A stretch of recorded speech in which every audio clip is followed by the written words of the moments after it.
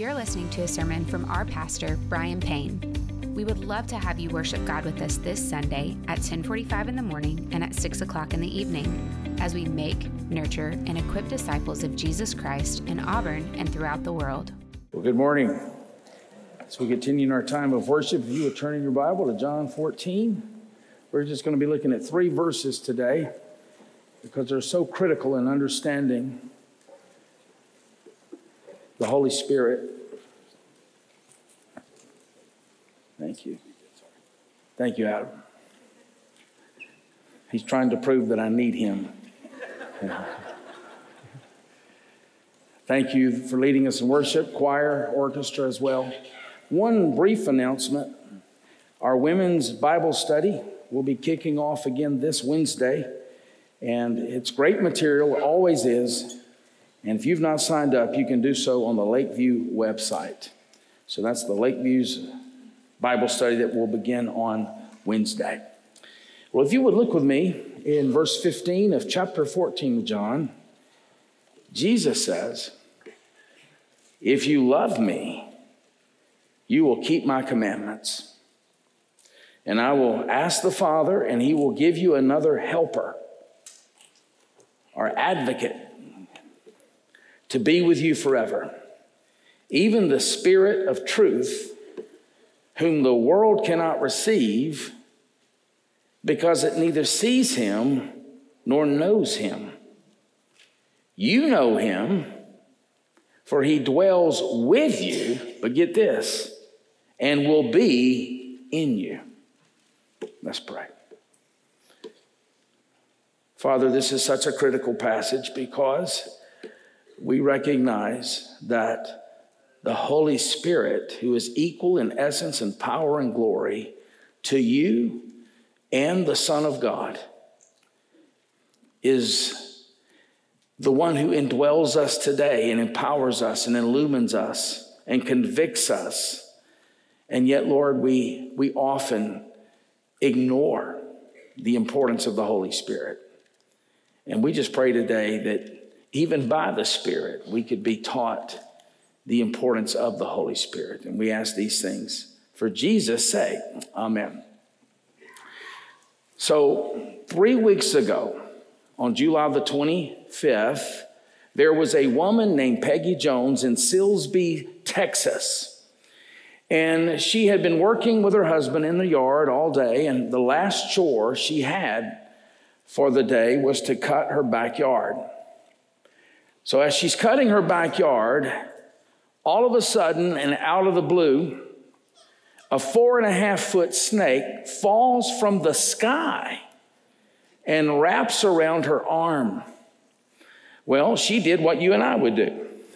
She began to try to knock that snake off of her, but as she did that, the snake wrapped tighter and began striking at her face. She had glasses on, fortunately, and there was venom all over her glasses afterwards. Well, that was bad enough. But all of a sudden, out of the blue, a hawk flies down and begins to attack Peggy as the hawk tries to steal the snake from Peggy. Turns out, the snake had been in the hawk's beak, and it had dropped out of the beak of the hawk and had fallen on Miss Peggy Jones.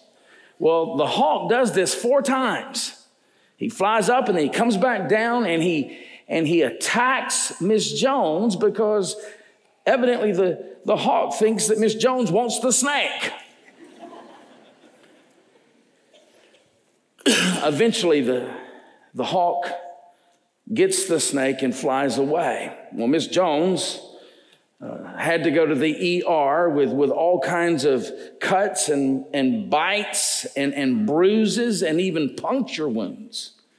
But she's going to be okay. But a couple of points from this.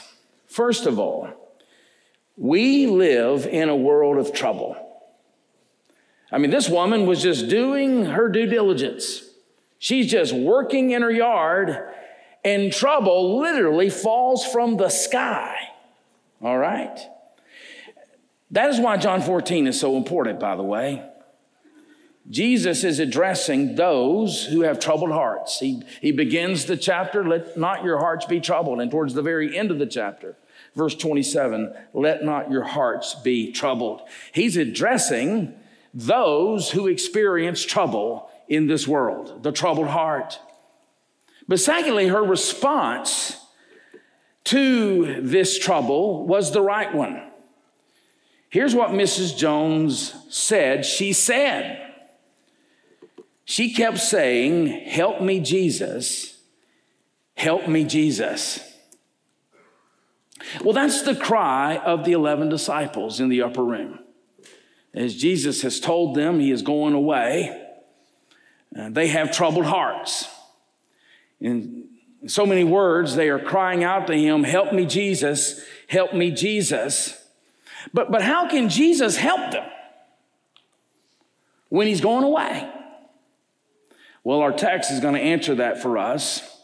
And he's going to tell them, as he has been telling them, and he's telling us by extension, that actually his going away is a superior situation for his disciples than him staying before his glorification. And that's hard for us to get our minds around, but that's what he's saying. It's actually better. And he's given them several reasons why it's better. Over the last couple of weeks, we've seen those reasons. For one, he's going to prepare a better place than the place we have here. The place he's preparing, there won't be snakes and hawks coming out of the sky. Secondly, he's going to actually pave the way to that place. He is the way, the truth, and the life. Third, we've seen that he is going to demonstrate by going away that he is the very revelation of the God that they cannot see, God the Father. And then finally, we saw last week, he's going away to enable them to do greater works. Today, we just have one point. And the point is this: he's going away to give us the gift of the Holy Spirit. Indeed, his going away is essentially him going to pay an infinite cost for all of these blessings. And that's our one point today. At an infinite cost, Jesus Christ is ensuring for those who believe the gift of the Holy Spirit. Now, in this text, we're going to see several important truths about the Holy Spirit. And the first truth we're going to see is that the Holy Spirit is necessary in order to love Jesus and to obey Jesus. Look with me in verse 15. He says, if you love me, you will keep my commandments. Now, he says that in the context of verse 16, and I will ask the Father, and he will give you another helper. And so contextually, he is saying the Holy Spirit is necessary to love Jesus and to obey him. Now, he has just emphasized the importance of praying. We saw that last week. And the importance of believing.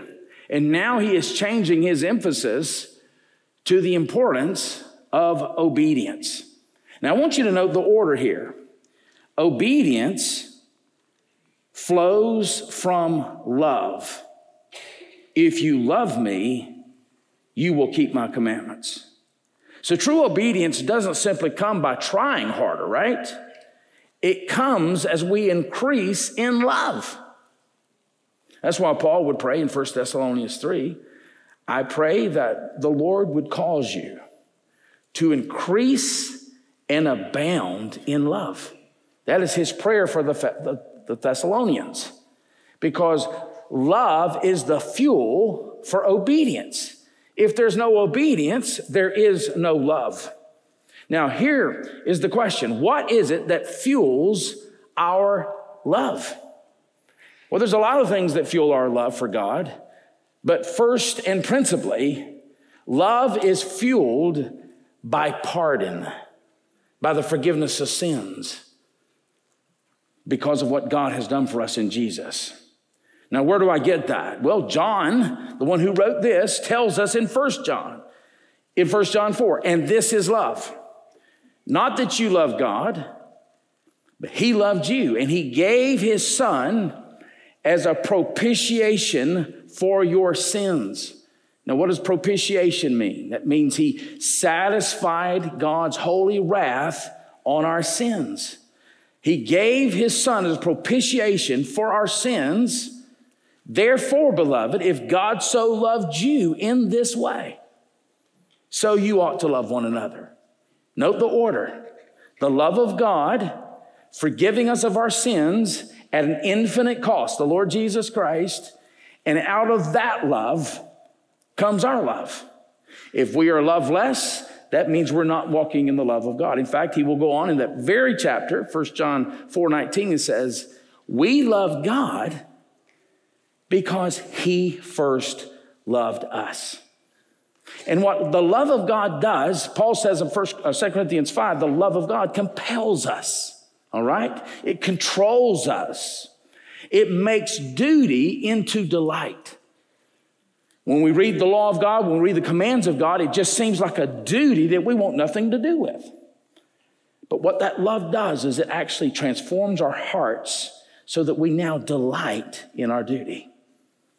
John Newton, who wrote a song called Amazing Grace that you may be familiar with, said this in a poem: our pleasure and our duty, though opposite before, since we have seen his beauty, are joined to part no more. You see that? Our pleasure and our duty, they come together.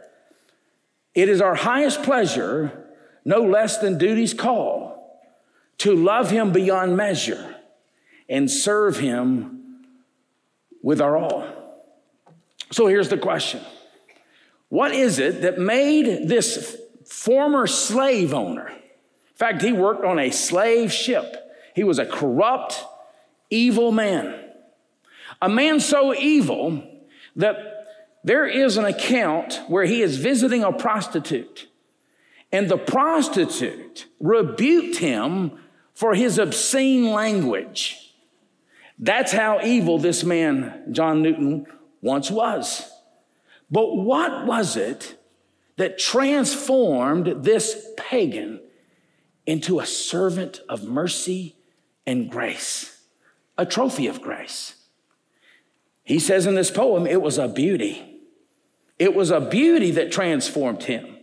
In other words, the gospel call does not start with a duty. It starts with a beauty without which a duty would be impossible. In other words, long-term Christian obedience will fail. It will always fail if not fueled by the glorious gospel and the beauty of our Lord Jesus Christ. And so to love God more, we must reflect on the beauty of Christ. And yes, he secures pardon for us, but he also promises protection, preservation, provision, and his providential activity for our good and God's glory. All of that are demonstrations of the beauty of our Lord Jesus Christ. And it's that truth that makes the gift of the Holy Spirit so glorious and important for us. Because how are we going to behold the beauty of Christ? It comes by the Holy Spirit. The Holy Spirit who comes and will glorify the Son by giving us spiritual enlightenment on his glory and on his beauty. So we've seen that the Holy Spirit is necessary to love God and to obey him. The second point we're going to see about the Holy Spirit in these three verses is that the Holy Spirit is a gift from the Father. Now we're going to see later he's also a gift from the Son, but right here he's a gift from the Father. Look with me in verse 16. He says, and I will ask the Father. Of course, he's saying that right off the heels of, if you love me, you will keep my commandments. This tells us we need the Holy Spirit to do that. And he says, I will ask the Father, and he will give you another helper. Even Jesus prays to the Father that he might give his people what they need. To be with you forever. Now, why is it important that we know that the Holy Spirit is a gift from the Father? Well, for one, it reveals the Father's love for us. For God so loved the world that he gave his only begotten Son. It also could be said, God so loved the world that he gave the Holy Spirit. All right? So, for instance, in Romans chapter 5, verse 5, God's love has been poured into our hearts through the Holy Spirit who has been given to us. And so the Father gives us the Holy Spirit, and it's by the Holy Spirit, Paul says in 1 Corinthians 12, that we can say, Jesus is Lord. Not just with our mouths, we can say it with our affections. We can say it with our will. Jesus is Lord. Jesus is my Lord. It is by the Holy Spirit, Paul says in Romans 8:13, that we put to death the deeds of the body. It is by the Holy Spirit we die and crucify the remnants of the old self that continue to rear its ugly head day in and day out. It is by the Holy Spirit that we are granted gifts to edify the body. It is by the Holy Spirit, the fruit of the Spirit is produced through us that we may glorify God with our lives and actually enjoy doing it.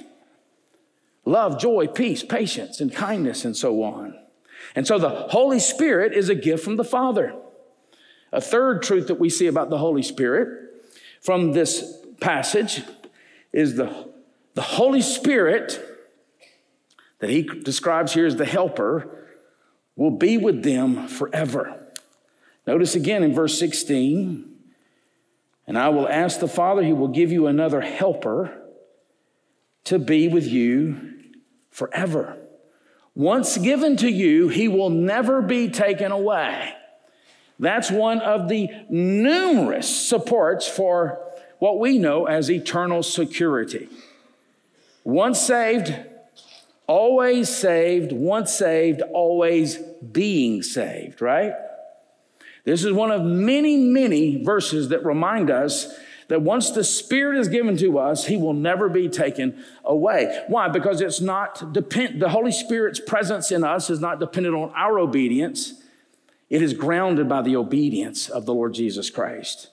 And that's why Paul can say in Ephesians chapter 1 that we were sealed with the promised Holy Spirit, who is the guarantee of our inheritance. In fact, that word guarantee is used 3 times in the New Testament. And all 3 times it's used to refer to the promise secured by the Holy Spirit.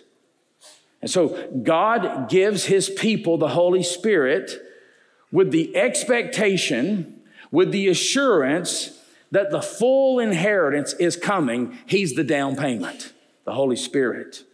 And so having redeemed us in the Son, the Father redeems us once for all in the Son. The Father will not fail to safeguard us until our arrival into heaven because of the gift of the Holy Spirit, through the indwelling of the Holy Spirit, who will maintain and secure our faith. Fourth truth about the Holy Spirit: the Holy Spirit is equal to the Son of God, and we could say, and to the Father. Now, he's the anonymous third person of the Trinity because he comes to glorify the Son, who then glorifies the Father. But he is equal in essence and power and glory to the Father and the Son. Now, why do I say that? Well, again, note with me verse 16, and the Father will give you another helper. Now, there are 2, if I could get technical here a moment, but this is important truth. There are 2 different Greek words that can be translated as another. You see here, he will give you another helper. The first Greek word is the word heteros. You could spell that Heteros. It means another of a different kind. All right? So think about this example. Let's say I have the ESV study Bible here, and you come to me and you say, Brian, I would love for you to give me a Bible. I don't have a Bible. And I give you a New American Standard, which is another good Bible. I have given you another of a different kind. All right? That's the word heteros here. All right? It's a different translation, another of a different kind. But then there's another Greek word that would translate another. Allos. A-L-L-O-S, if you were to spell it in English. This is another of the same kind. That's the word used here. And so you ask me for a Bible, and I have this ESV, and I give you an ESV Bible. And so he is saying, the Father's going to give you another of the same kind as me. Remember, he's comforting the disciples here. And he is offering them a helper who is equal in essence and power and glory to the Son. What he's saying is, it's easy for us to think that those disciples have a big advantage over us because Jesus was there in the flesh. And he said, no, you have one just like me coming. That is the promise that Jesus is giving his disciples who are troubled in their spirit. Now, I want you to notice this word helper. This is the first time it's found in John, but we're going to see it 4 times. This is the first of 4 times. It's found 5 times in the New Testament. All 5 times, John uses that word helper or advocate. Now, 4 times in John, and 1 time in 1 John. 1 John 2, verse 1, which interestingly does not refer to the Holy Spirit, but refers to Jesus himself. He says, I write these things to you, brothers, so that you will not sin. But if anyone does sin, we have a helper. We have an advocate to the Father, Jesus Christ, the righteous one, who was a propitiation for our sins. Well, that word is found here to refer to the Holy Spirit. Now, the King James Version translates this another comforter. So maybe you've heard it translated that way, another comforter. And that does bring an aspect to what the Holy Spirit comes to do, to comfort us. But it's bigger than that. The NIV translates this another counselor, and that's certainly a ministry of the Holy Spirit. In fact, next week we're going to see more of what the Holy Spirit will do for us. All of these bring out aspects of the ministry of the Holy Spirit. But to understand fully what Jesus is getting at, let's again go back to the Greek word. Generally, we don't need to know the Greek word to understand the text, but this particular passage, there's a couple of words we need to understand. The first one was allos. The second one here is the word that is translated helper. He will give you another helper. That word is paraclete. You've heard that word, perhaps, if you've been in church long enough. He will give you another paraclete. Now, that is a compound word. And so the prefix para means alongside of. And the suffix here, kaleo, means to call out. And so we might literally say, he's going to give you the Holy Spirit, who is the one who is called alongside you. He's called to our side to continue the ministry of the Lord Jesus Christ. Now, that's very comforting. That's why he came. That's why the Holy Spirit was sent. And so ultimately, the Holy Spirit carries on Jesus' work as our Messiah and as our Christ. Now, we're going to see more of what that looks like next week, but that's what he's doing. The Holy Spirit is coming to carry on, to continue the work of the Lord Jesus Christ, our Messiah. And when you think about Messiah, that title brings about this idea of the 3 messianic offices of the Old Testament: prophet, priest, and king. All right? So Messiah means anointed one. That's what the Hebrew word means. Christ is the Greek equivalent, means anointed one. And under the old covenant, there were 3 offices that were anointed: prophet, priest, and king. And remember, the Old Testament is preparing us for the one who would come, the ultimate Christ, the ultimate Messiah, the ultimate anointed one. And so in terms of the offices, the Holy Spirit is coming to carry on within us the work accomplished by Jesus for us. Does that make sense? So Jesus has accomplished a work for us, and now the Holy Spirit comes and he carries out that work within us. And Jesus, again, pointed at by the Old Testament, is our prophet, priest, and king. Now, why do we need a prophet? Because we're ignorant. Why do we need a priest? Because we're guilty. Why do we need a king? Because we're weak and helpless. Christ is our prophet. What does he do as our prophet? Christ is our prophet, reveals to us by his word and spirit the will of God for our salvation. If you want to know how to be saved, if you want to know how to come to the Father, it is through Jesus. He is our prophet. If you've seen me, he said, you've seen the Father. And so the Holy Spirit comes and he continues that ministry of Jesus' prophetic office. And how does he do that? Well, first and foremost, he inspired the scriptures. The Holy Spirit moved on men of God. They were carried along by the Spirit, and they wrote the very Word of God so that we may know God in Jesus Christ. The Bible is thoroughly a Christ-centered document. Now, the Spirit comes now not to inspire us. He's already inspired us. He's already inspired the writers to write the Word of God. We don't need book 67 of the canon. The Bible is sufficient. But what he does now is he gives us illumination. He gives us illumination on what he inspired in the Word of God. And that's how the Holy Spirit carries out the prophetic office of the Lord Jesus Christ. How about priest? Jesus Christ is our priest. He offered himself a sacrifice, a divine sacrifice, to atone for our sins and to reconcile us to God. And he continues to make intercession for us. That's what Jesus did once for all. The Holy Spirit comes and he carries out that ministry of Jesus' priesthood. What he does as our helper, he does that work in us by bringing peace to our troubled consciences when we sin, by reminding us, taking us back to the all-sufficient pardoning work of the Lord Jesus Christ through his cross. In other words, the pardon for sin was achieved for us in Jesus as our advocate, and now the application of that pardon is worked through us and in us by the Holy Spirit. Third, Christ is our King. Christ as our King subdues us to himself.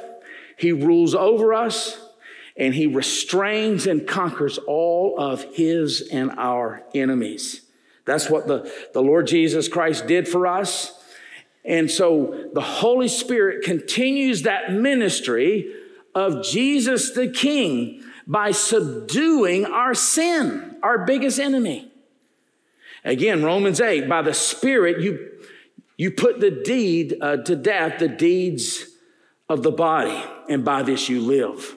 And so he subdues our enemies. He appropriates the armor of God so that we can stand in the day of spiritual warfare. That's what the Holy Spirit does. And one thing all of these ministries have in common is that they are revealed to us in Jesus through the Holy Spirit and by the Word of God. We can't live the Christian life apart from the Word of God. That brings us to the fifth truth about the Holy Spirit. That brings us to verse 17. The Holy Spirit is the Spirit of truth. Verse 17. He says, he will be with you forever, even the Spirit of truth, whom the world cannot receive, because it neither sees him nor knows him. You know him, for he dwells with you and will be in you. Now, there are 3 names given in this section of John for the Holy Spirit. We've already seen one. He's our helper, the Paraclete. We will see next week that he is the Holy Spirit. That term Holy Spirit is used 92 times in the Bible, 90 times in the New Testament. And then we see this name, the Spirit of Truth. We're going to see him describe the Spirit as the Spirit of Truth 3 times. Chapter 14, chapter 15, and chapter 16. And so we just read a couple weeks ago that Jesus is the way, the truth, and the life.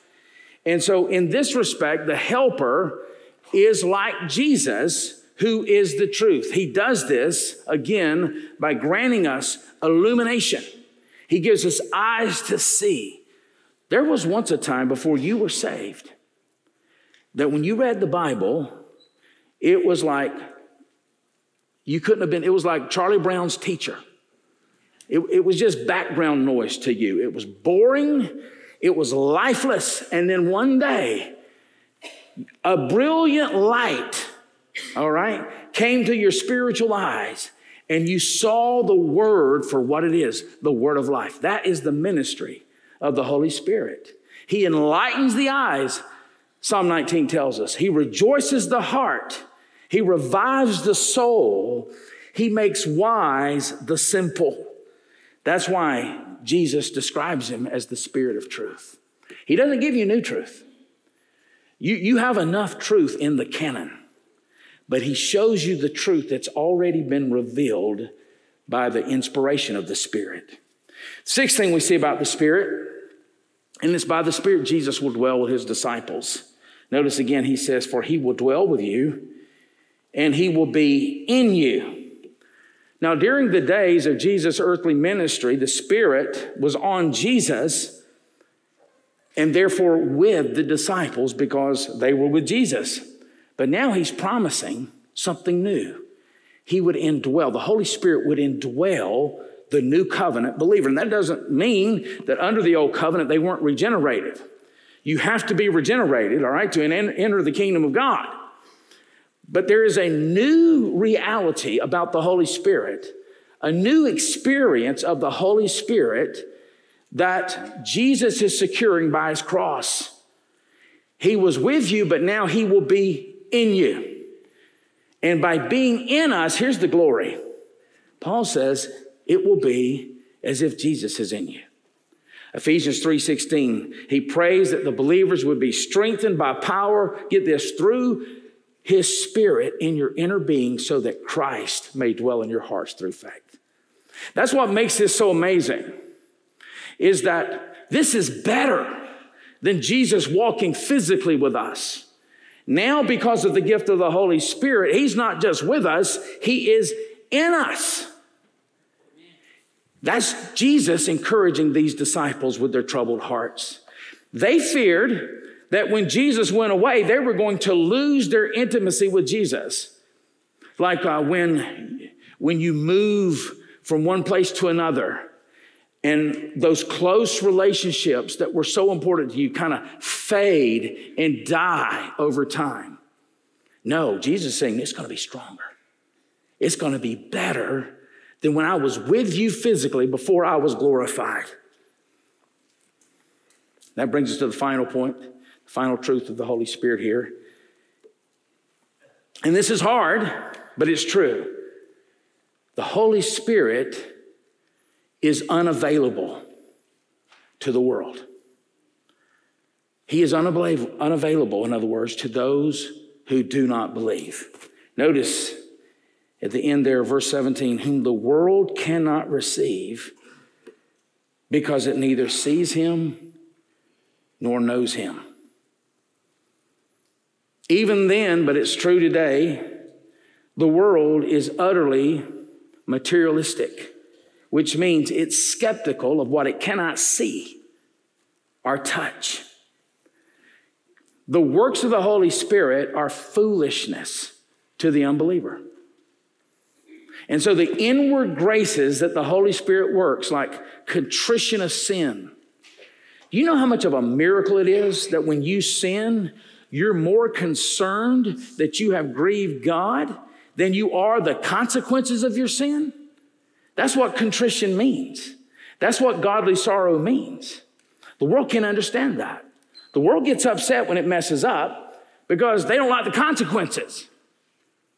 And the Holy Spirit comes and he works godly sorrow and contrition in the believer.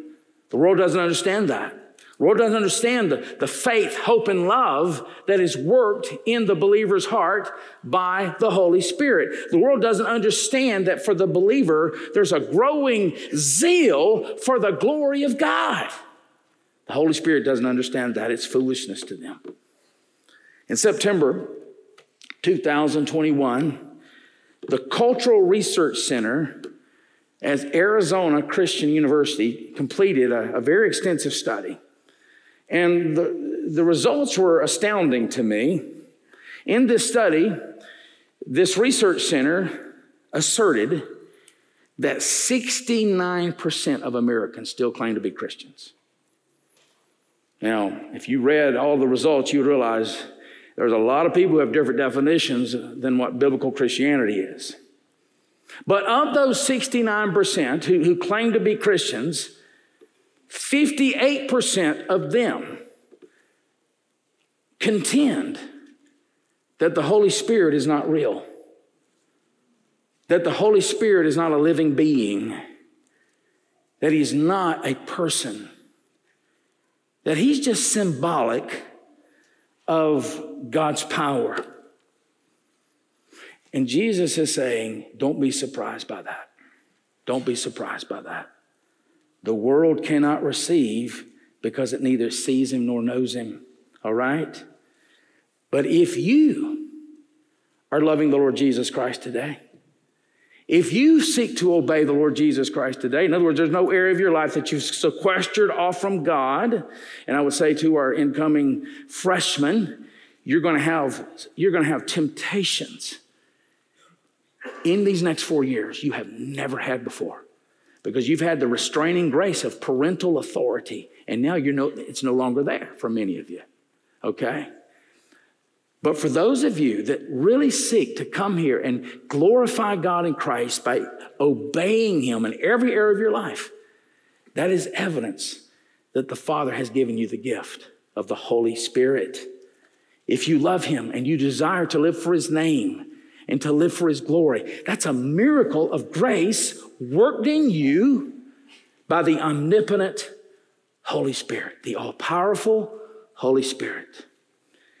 Jesus has told his disciples, it's better that I depart. It's better that I depart. He's given them all these reasons, and today we've seen one of the central reasons.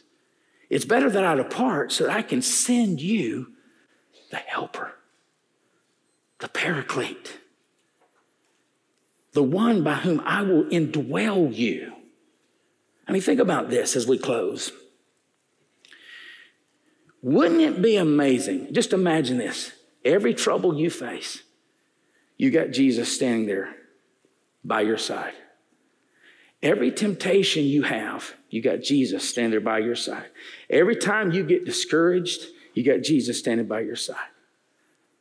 Every time you are disheartened, your heart is broken, you got Jesus standing by your side. And Jesus is actually saying here, it's better than that. It's better than that. You have me in you because of the gift of the paraclete, the helper. This word is for Christians first and foremost, to strengthen our faith in the glory of God, the goodness of God, the gospel of God. But it's also a word to those of you who have not yet trusted in Jesus. I can't save you, as Adam and the musicians come forward, but here's the good news. As we're going to see later in John 16, the Holy Spirit has come not just for Christians.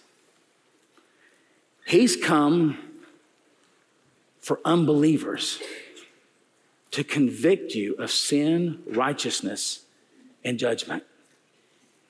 And perhaps today you are convicted of your sin. You recognize, I am separated from God. I don't love him. I don't desire to obey him. I don't feel him.